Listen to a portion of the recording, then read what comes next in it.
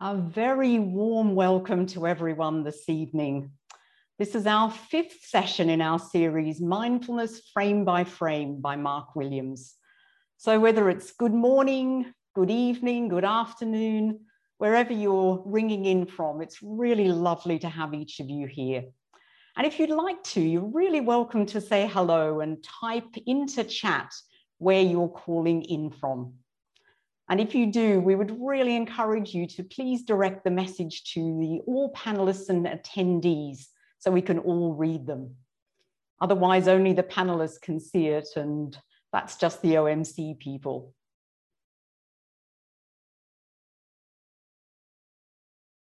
Oh, it's lovely to see how many people we have joining from all parts of the world.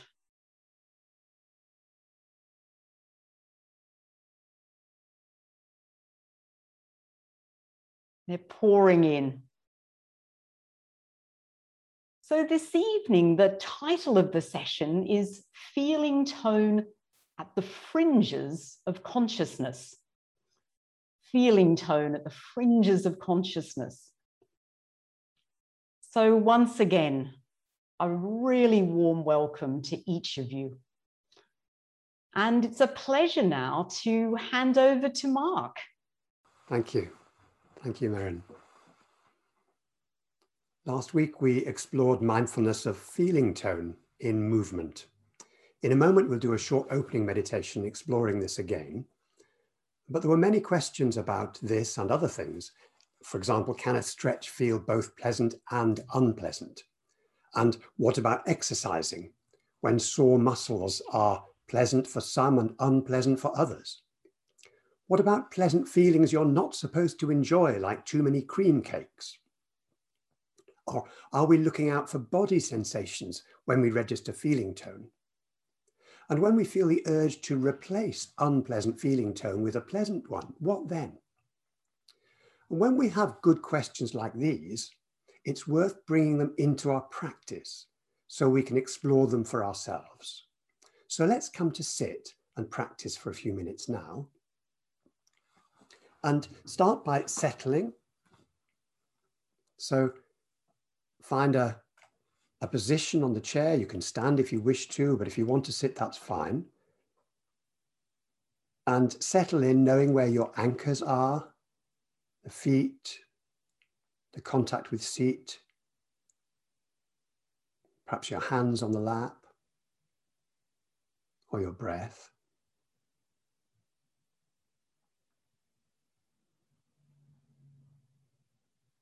Fully aware of the body sitting here, breathing.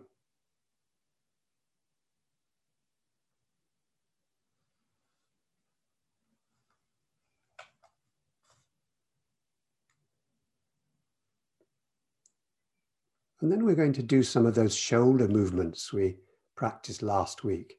And the first one is just raising the shoulders up as if they wanted to cover the ears without overstretching, just seeing where they wind up and noticing the sensations here and seeing if there's a mixture of pleasant and unpleasant, that theme that came up. Is there a mixture of pleasant, unpleasant here?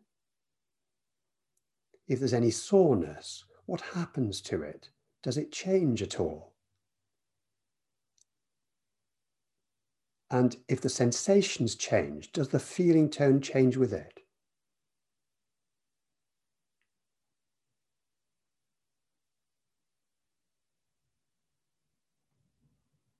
And then moving the shoulders forward as if they wanted to touch in front of you and feeling the stretch across the shoulder blades at the back and any sensations in the shoulders as you do this.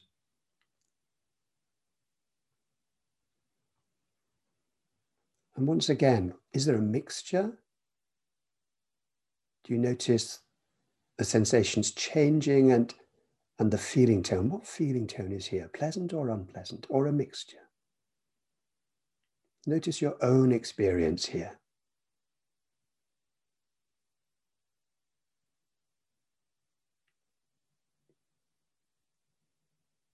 And then if you let the shoulders drop down, really relax.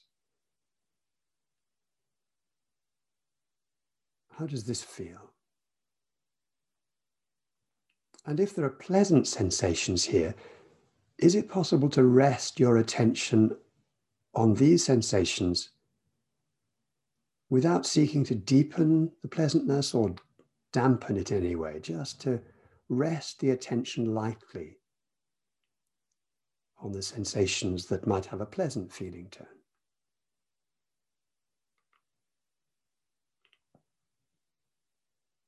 And if any thoughts come up or emotions come up, like this is boring or nothing's happening, just noticing unpleasant if that's how the feeling tone is.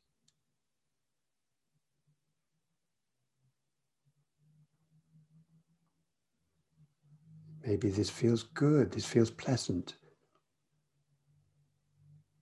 And noticing, does the unpleasant or pleasant feeling tone have any body sensations with them, or do you just know instinctively that it's one or the other? No right or wrong, just your experience, your practice.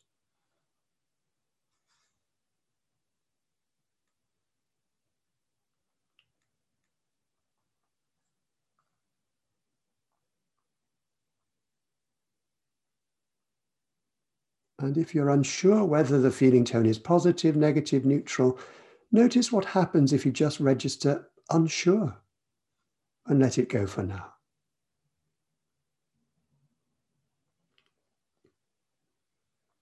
Then moving the shoulder blades back as if the shoulder blades wanted to touch behind you, and notice what sensations arise now.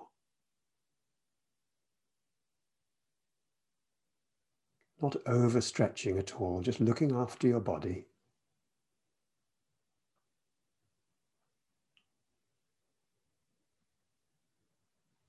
And remember, if a sensation is too intense, feeling free to adjust this stretch.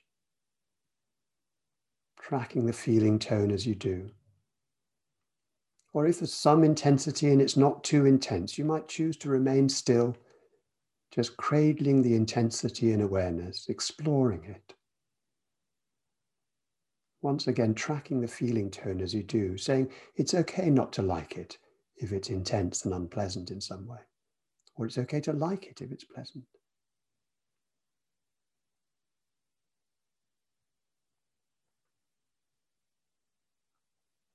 And then letting the shoulders come back to rest. Noticing your whole body sitting here once again. Breathing, grounded.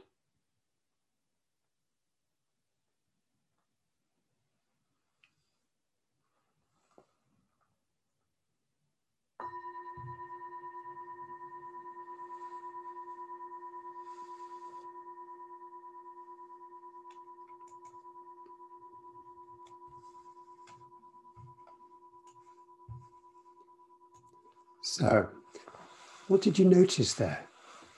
Opening your eyes. Perhaps I'll ask you to open the chat. So you can put in the chat now, if you like, what you noticed in that short practice. Feel free to put something in the chat if you would like to. What did you notice in that practice? Panicky feelings? Pleasant, a mixed feeling tones? A mixture, a flutter, a body hum? Mixed again, tension in the muscles, some self-criticism, resistance, curiosity. The chest felt open and pleasant. Tired aches, oh yeah. That often comes up, doesn't it? Pleasant sensations, some unpleasant sensations, some a mixture, a lot of stiffness. Good aches, somebody said. Isn't that interesting? Good aches. Wishing to avoid in one case. Discomfort, then release. And then awareness that one shoulder was different from the other in some way. The feeling tone unpleasant, then shifted a bit. It's okay to dislike this rather eye-opening expression that we're using, exploring. didn't really feel anything, made you anxious, you weren't doing it right. How often that happens. So sometimes it's really good just to say no right and wrong, just this is our experience. And there's no need to notice a particular thing or focus or have a particular goal. So thank you. We're just going to close the chat in a few seconds. It is strange to say it's okay to like this. Yeah, it's not the sort of thing we normally say, is it, to ourselves? And so it is a bit strange. So you may have noticed, if you think about the questions that we were posing to ourselves at the beginning of that a stretch can contain both pleasant and unpleasant elements, and that a pain might feel good on some occasions and the same thing unpleasant at other times.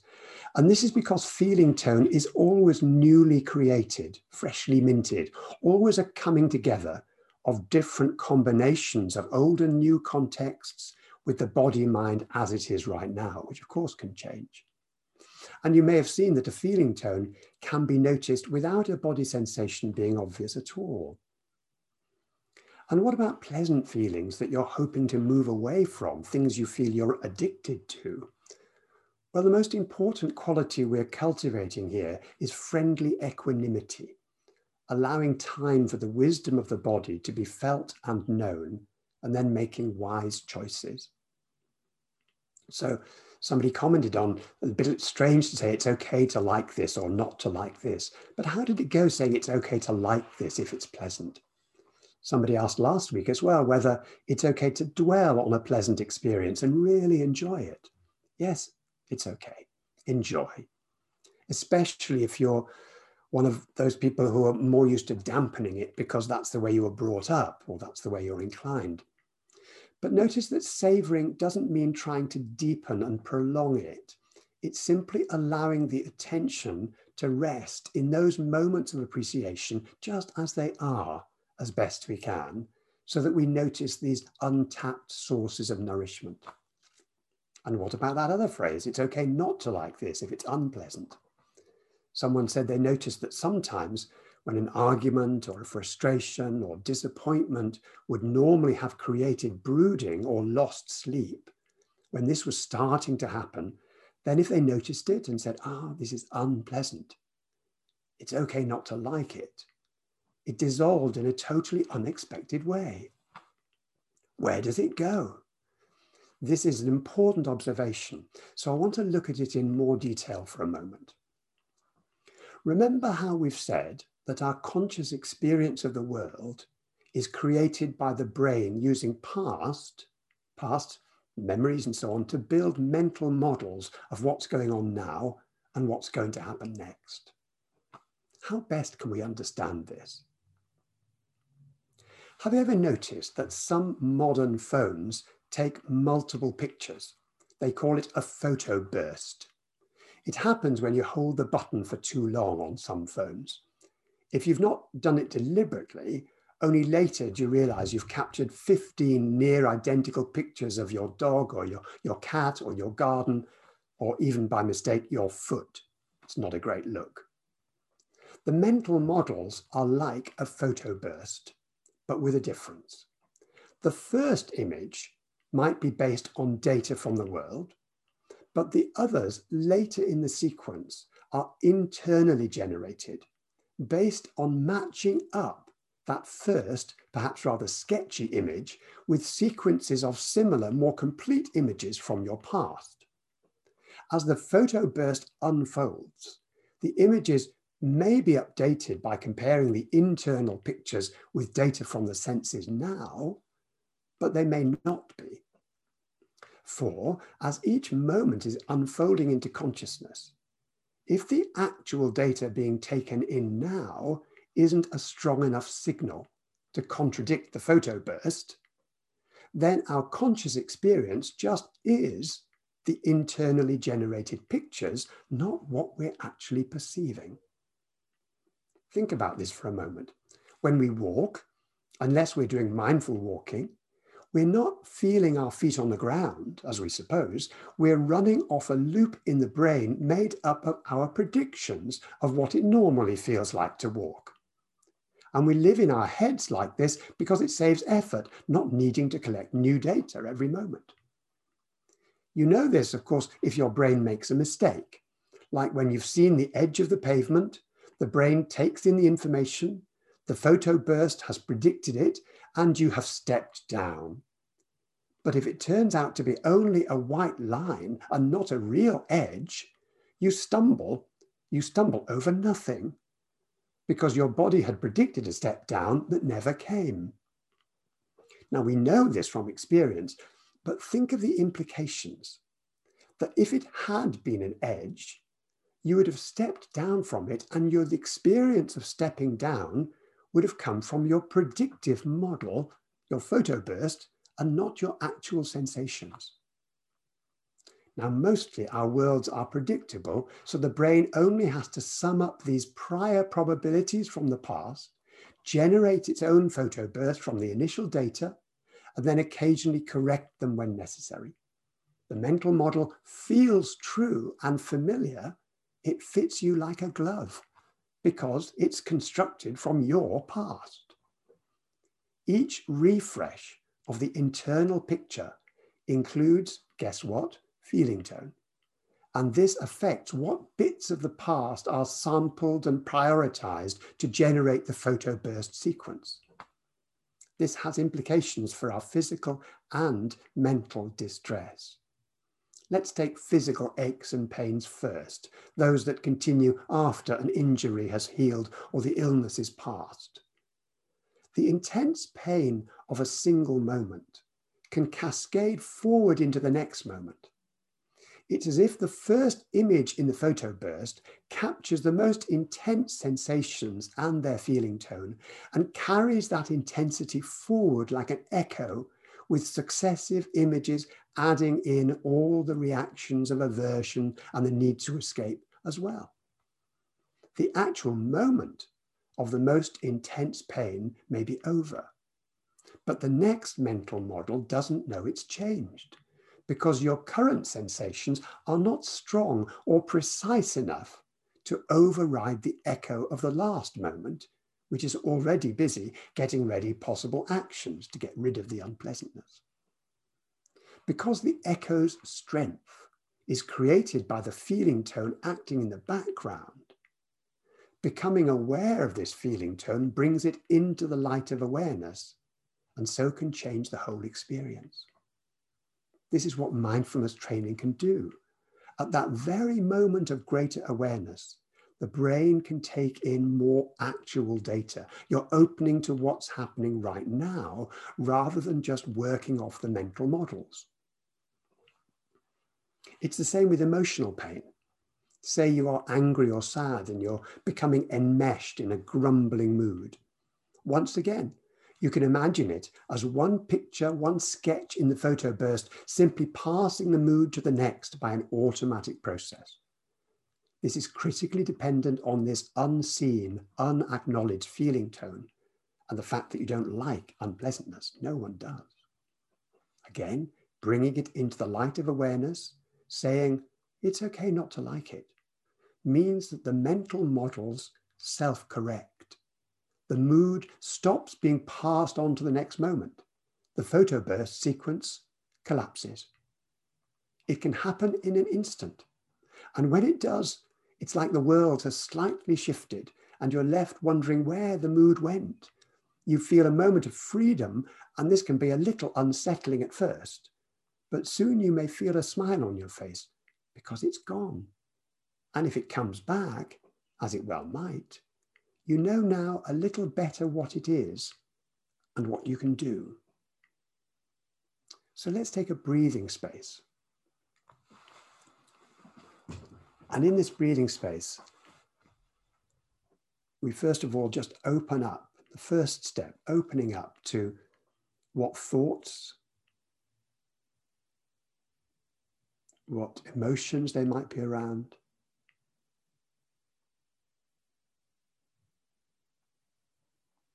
what body sensations there might be here.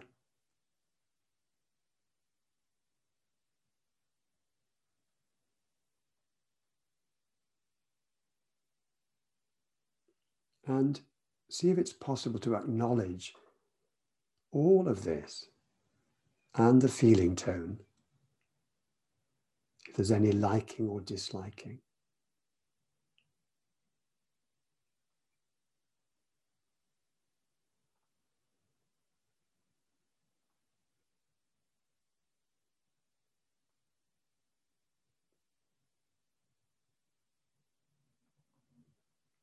And if there's any unpleasantness around, saying it's okay not to like this.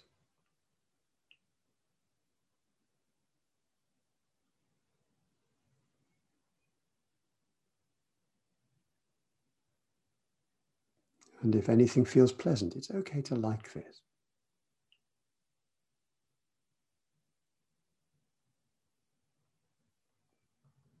Then at a certain point, gathering your attention and placing it on one place where you feel anchored.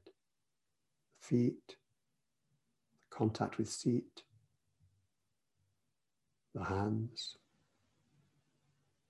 sounds, or the breath.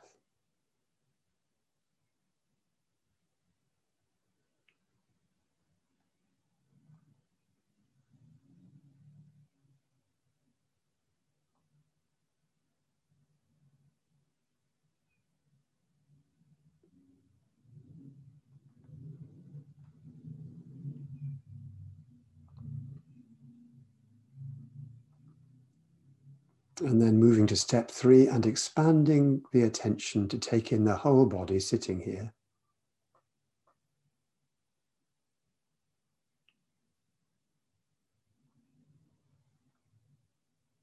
Seeing if it's possible to sense this whole body just as it is, accepting it just as it is.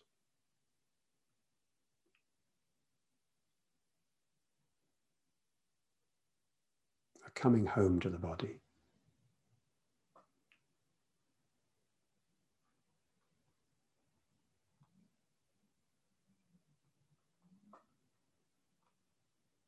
And then when you're ready, beginning to move fingers and toes, and letting the eyes open if they've been closed, taking in the room again.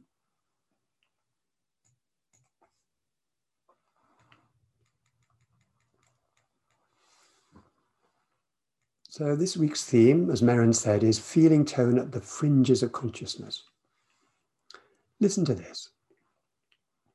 Lyra and her demon moved through the darkening hall, taking care to keep to one side, out of sight of the kitchen.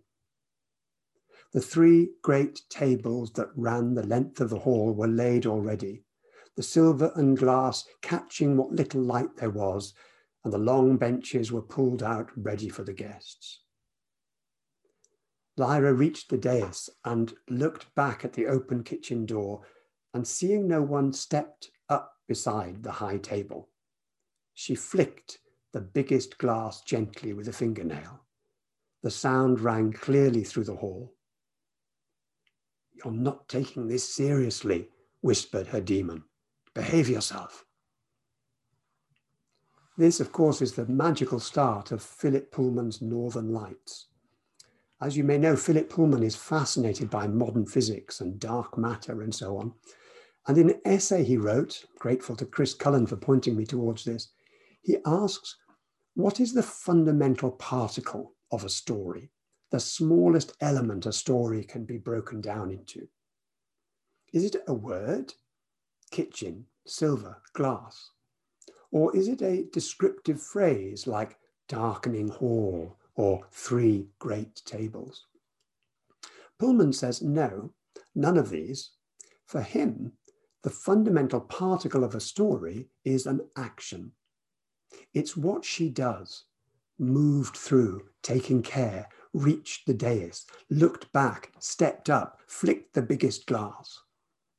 What's interesting is that research is suggesting that in a similar way, actions may be the elementary particles of the mind too. For most of the time, in order to even understand the world, your mind simulates or imagines actions. It's part of the photoburst, if you like. And as actions are simulated, The brain and body are orchestrating the necessary resources in the body that would be needed to carry them out.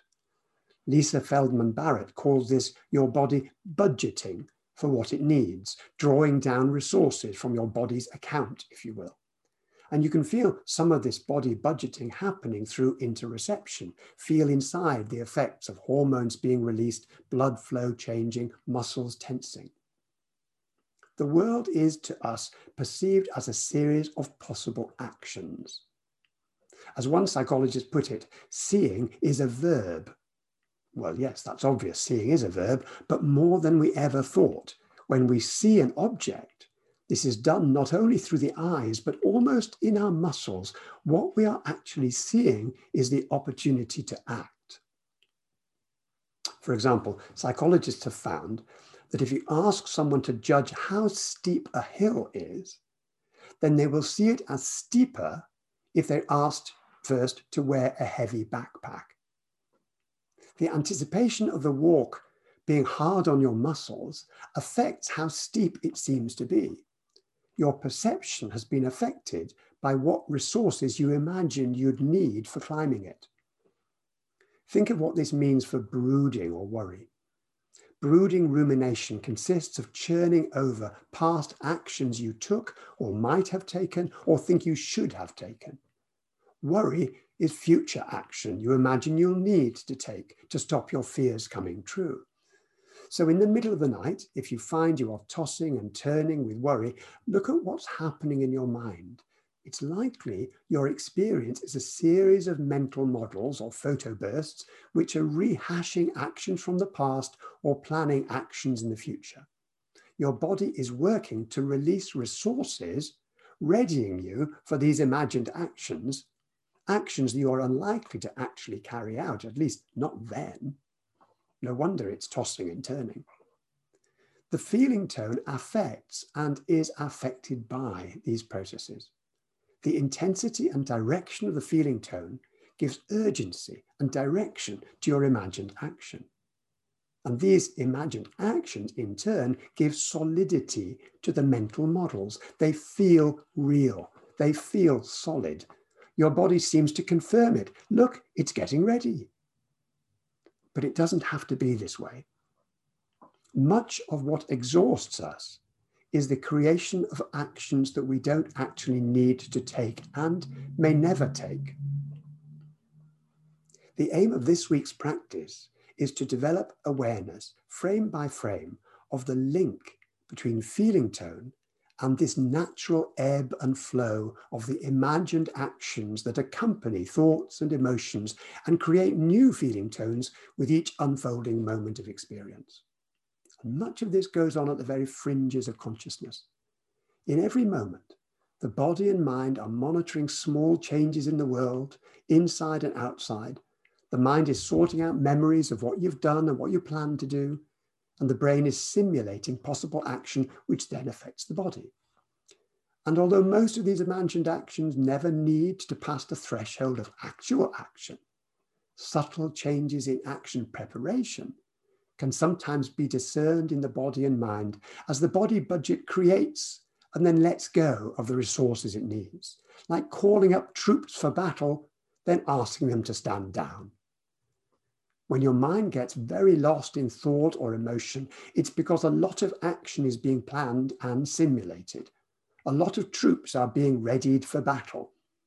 At such a time, it can help the troops to stand down by saying inwardly on an out breath, no action needed right now.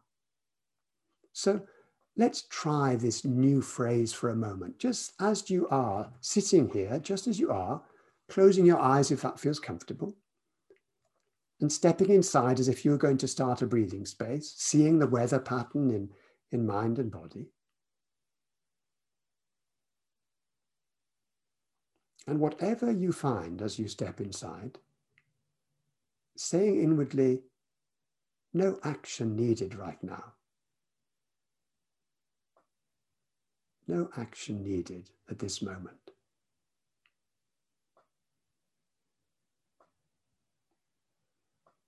Seeing what you notice.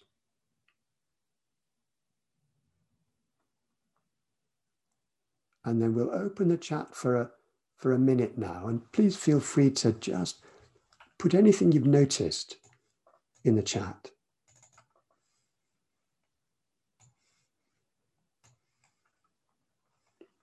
Relax is freeing, calm, relief, release, helpful, calmer, getting tired, settling, releasing. Muscles released, big smile on your face, that's nice. I relaxed, peace, sense of release, slowing down, relief, calm. Disappearance, remarkable, lightness. The mind wants to find something, oh yeah, doesn't it? Pleasant, no need to do a thing, free, arguing back, thank you, no more resisting. My mind is contradicting itself, there you go. Tears appearing, body softening, soothing, freedom. The body still feels the same, but there's a mental relaxation, just melting away, liberating, quiet, permission to just be, lightness. I really need to do something. That's often the case. Absolutely. And it's important to notice that we're not saying that you can't do anything. It's just seeing if we can move away from all this flailing around, that the action we don't need to take in order to release energy for the actions we do want to take. I don't need to analyze this now, says Penny. Freeing. Okay, thank you. So we'll close down the chat in 10 seconds. Time out, says Carol. Thank you. Smiling in warmth. Isn't that strange? Maybe we didn't even know that there was all this stuff going on in the background. And then we say no action needed. And it turns out there was, because we noticed the difference. So let's do our meditation now and see if we can just come to sit and start by grounding yourself for a few minutes, a few moments.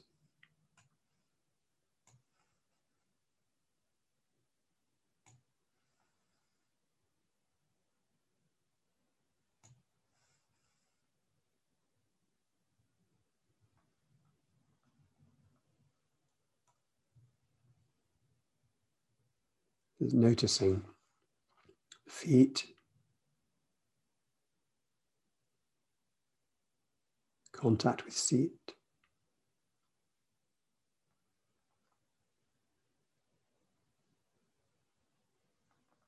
hands maybe, sounds if you like, an external anchor.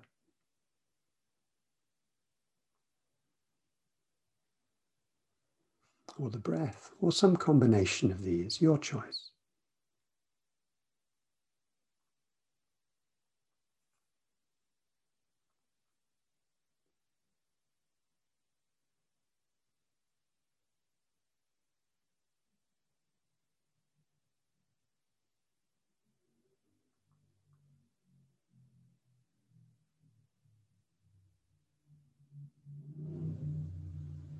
Whatever anchor you choose, just receiving the sensations that are here for you.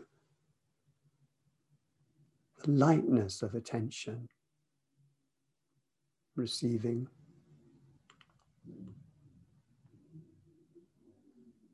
Noticing the changing, fluxing of sensations, if that's true for you.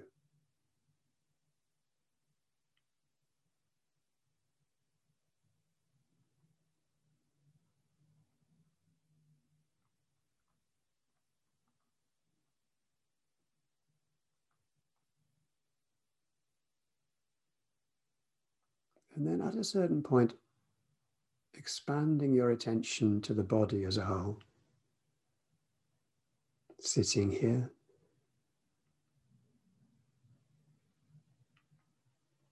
Noticing sensations from the crown of your head to the bottom of your feet and right out to the surface of the skin. Perhaps noticing contact of the skin with clothes, or the air moving on the skin, maybe, on the face, hands.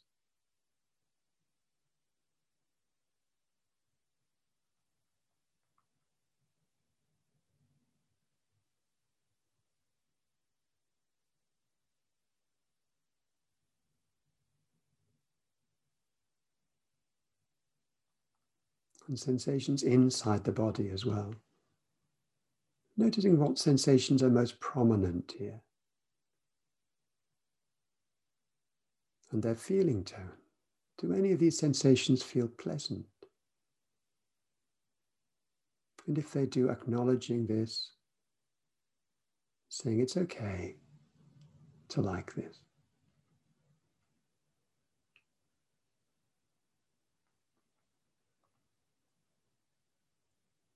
And if they're unpleasant, acknowledging this too. Contact, unpleasant. It's okay not to like this.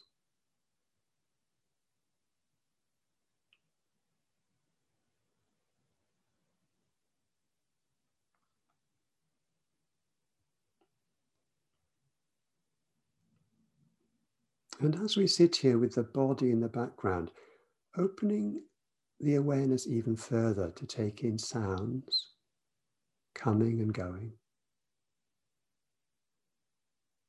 And also thoughts and emotions that might be around. So this is rather like at the beginning of the breathing space where we're acknowledging everything that's passing through mind and body. What is sometimes called choiceless awareness. Just resting in awareness of the moment.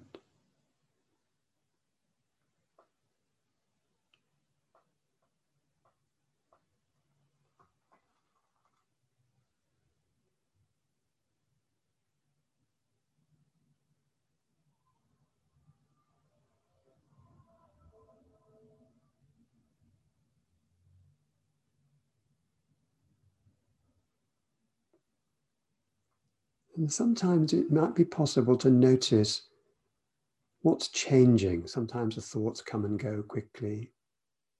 Sometimes sounds. Sometimes they leave an echo, and sometimes the feeling tone changes, sometimes it doesn't. And we can monitor the changing moment by moment feeling tone, sometimes by just checking in regularly. How is this moment? What's the feeling tone of this moment? And one way of doing this is to just notice the breath at the end of the out breath. So you use the end of the out breath to check in. So just as the breath is just about to finish the out breath and there's a small gap between that and the next in breath, when you're at that part of the cycle of the breath, just registering what is the feeling tone of this moment. And there's no need to know why it is as it is. It might be a sound or a thought that's coming and going or a body sensation. Just opening on that out breath, at the end of the out breath and before the in breath, what's the feeling tone now? Pleasant, unpleasant, or neither?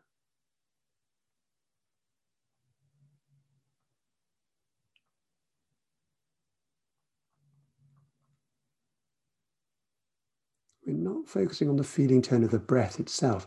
We're simply using the out breath as our timer, as a cue to tune in and register the feeling tone of that moment.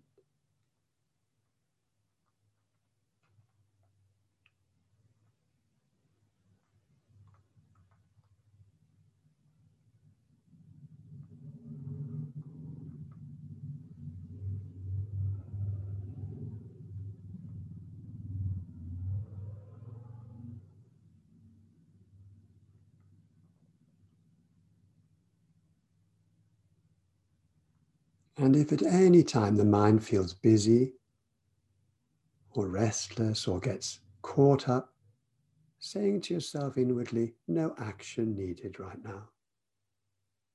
No action needed at this moment.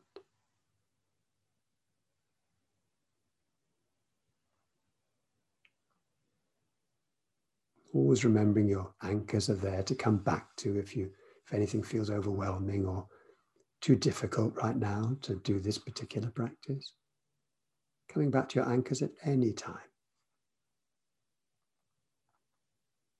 No action needed right now.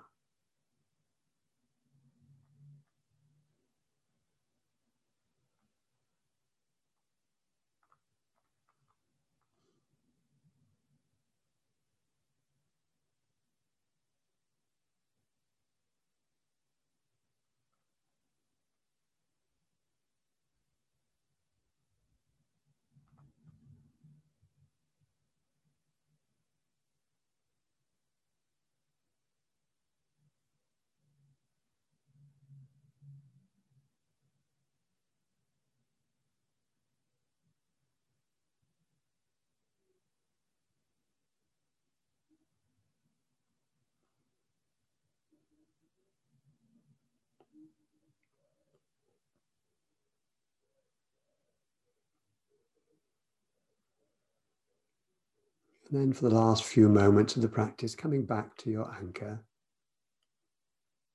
to the feet or the contact with seat or the hands or sounds or the breath.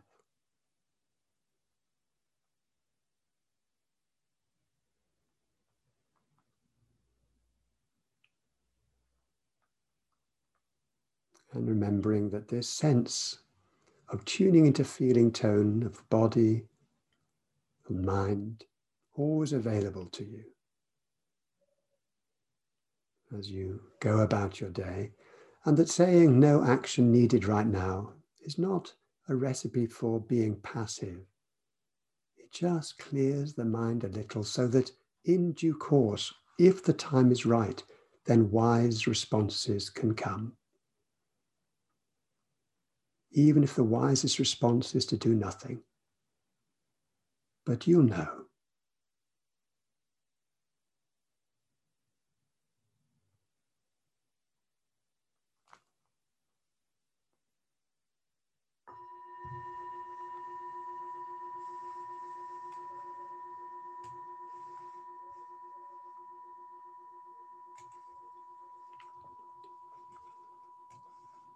So I'm going to hand over to Meren now for our short question and answer session for this evening. Meren. Thank you so much, Mark. That was really so interesting. And we've had some wonderful questions come through. So somebody has asked, and this might be quite interesting, you've been talking about this no action needed. So someone mentions they have a problem with overweeding, sort of overworking, weeding till the wee hours, etc., that seems related to things that are pleasant.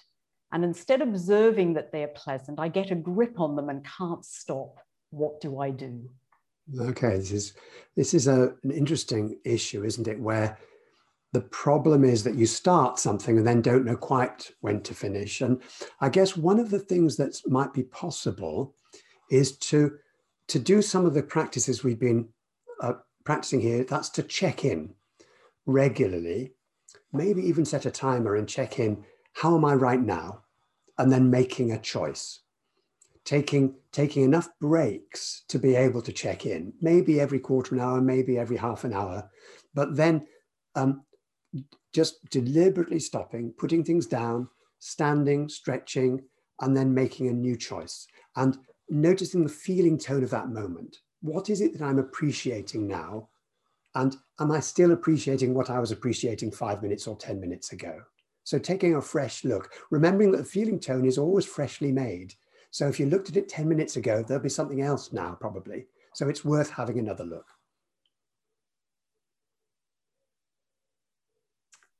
Thank you very much. And another question here is, what if I always have two parts in the body, pleasant and unpleasant? So I think it's quite usual to have a range of experiences in the body, more than two actually. I mean, every sense door has its own range of feeling tone, and they can be operating at the same time. And then there's the thought sense door, as it were, the contact of thoughts with the mind that can be a mixture as well.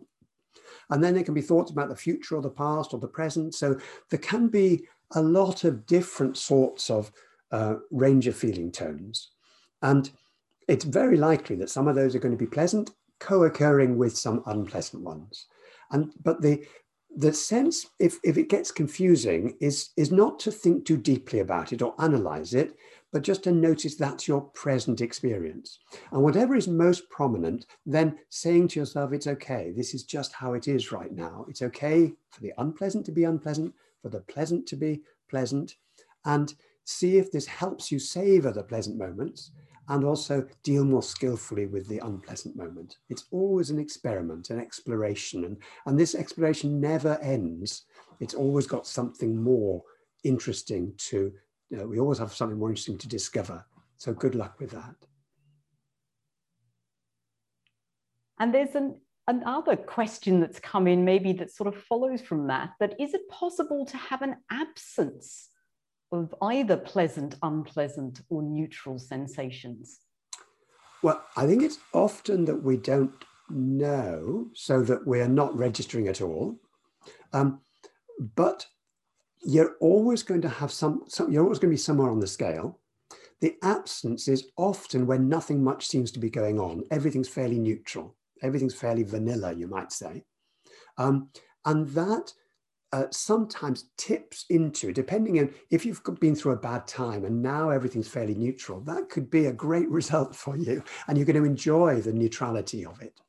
If everything's been very enjoyable and it's gone to neutral, you might get a bit upset because you've just been enjoying something and now it's gone to neutral. So neutral is a curious, ambiguous situation in which it can tip either way.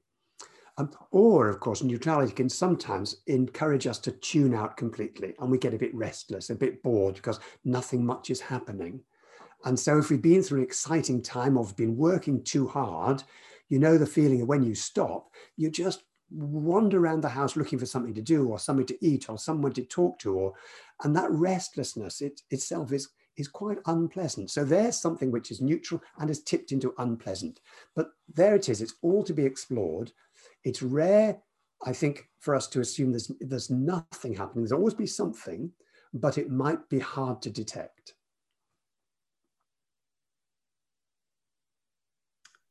Thank you, Mark. And there's a very interesting one here. Does naming something inhibit the feeling tone? Naming something is, it's not so much inhibiting the feeling tone as it prevents its downstream effects. So mostly with an unpleasant feeling tone, it's going to produce a sort of resistance, mostly, sometimes attachment, but mostly resistance, a sort of, I don't want this, let's get rid of it now. That's why saying it's okay not to like it can be so powerful, because the not liking of a negative feeling tone drives all the next succession of models trying to get rid of it.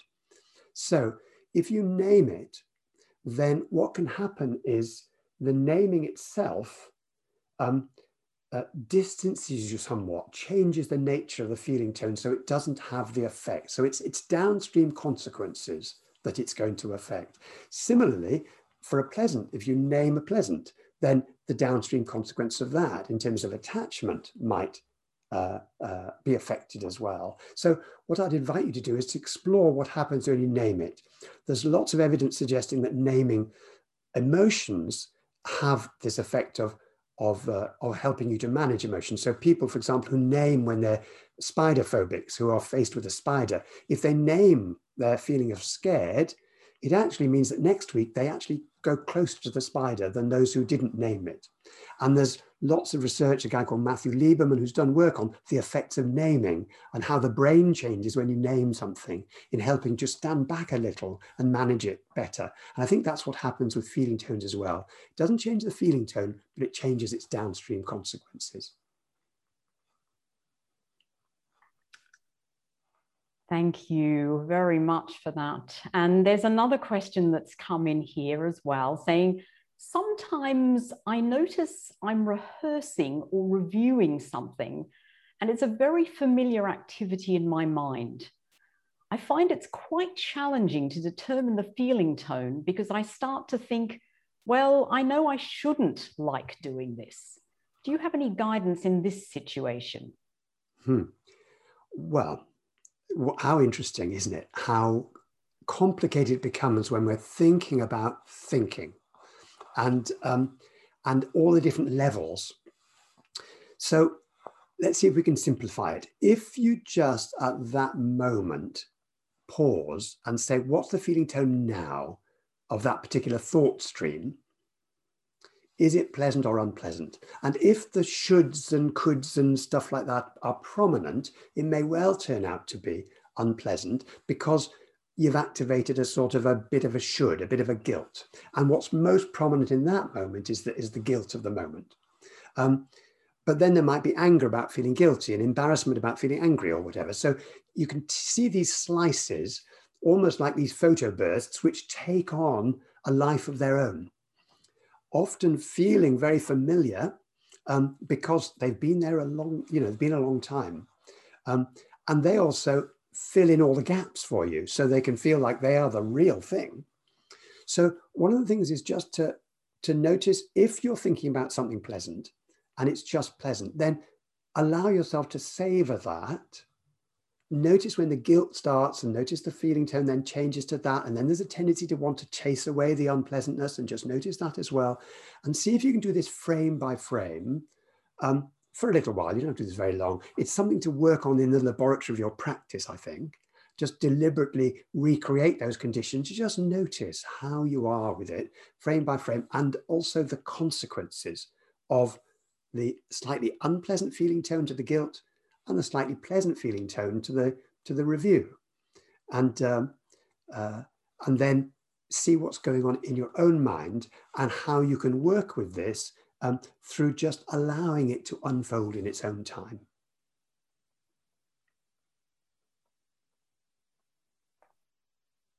Thank you very much. And I think we've still got time for just a couple more questions. And here's one: that does naming lead to awareness, or is it due to awareness that you can name? I think it's both. They help each other. So clearly, if you're naming something very deliberately, this is unpleasant, or this is fear. It was a meditation teacher called Ajahn Sumedho who came up with this way of saying, this is anger. This is what anger is like. Or this is embarrassment. This is embarrassment. This is what embarrassment is like. Or this is joy. This is what joy is like. And so there's a sense of you already, when you're going through that procedure, in a sense, already aware, because here you are doing something deliberate and intentional. And remember, part of the definition of mindfulness is this intentionality. Rather than being dragged along, you're actually seeing the pull that's dragging you and saying, yeah, what's dragging me now, or what's overwhelming now is this. So the naming is part of the awareness, but the naming then, as we've said about the changes in the brain that happens when you name, also helps you stand back a bit. And the changes are sometimes, the psychological word for them would be decentering, a sort of standing back. And they then feed off each other. They get you into a more virtuous circle than the circle in which you're being pulled around by your emotions. Thank you, Mark. And there's also a question here which may be really helpful for some people to hear is, does trauma affect this practice? Well, trauma can affect all practices, of course, depending on whether, when we're practicing, memories come up that are very toxic of the trauma. But even if memories don't come up, there's a caution that a mind that's had trauma can be highly sensitized to slightly unpleasant things coming up. And then there's a natural tendency to want to keep them at a distance and not want them to interfere, which is absolutely natural and expected. So what we're saying here is, if that's true of you, to go very, very gently.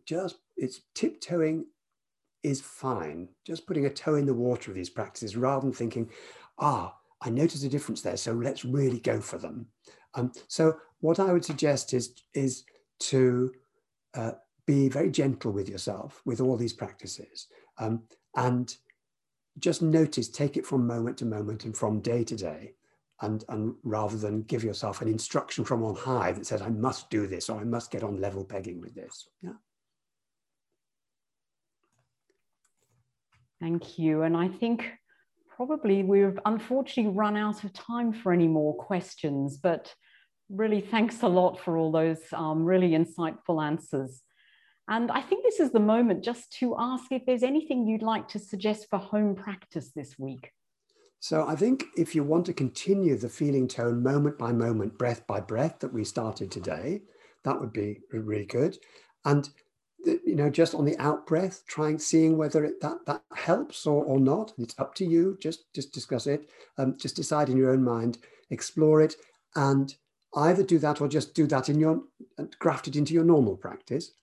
And then just practice saying no action needed right now. And you can do that in your practice, and you can do it during the day as well. So as you move through the activities of each day, noticing any moments where you become aware of the feeling tone, pleasant, unpleasant, or neutral. See if there's any reaction to what's happening, a wish to hold on to the pleasant moment or get rid of an unpleasant moment. Saying it's okay to like this, it's not okay to like, it's okay not to like this.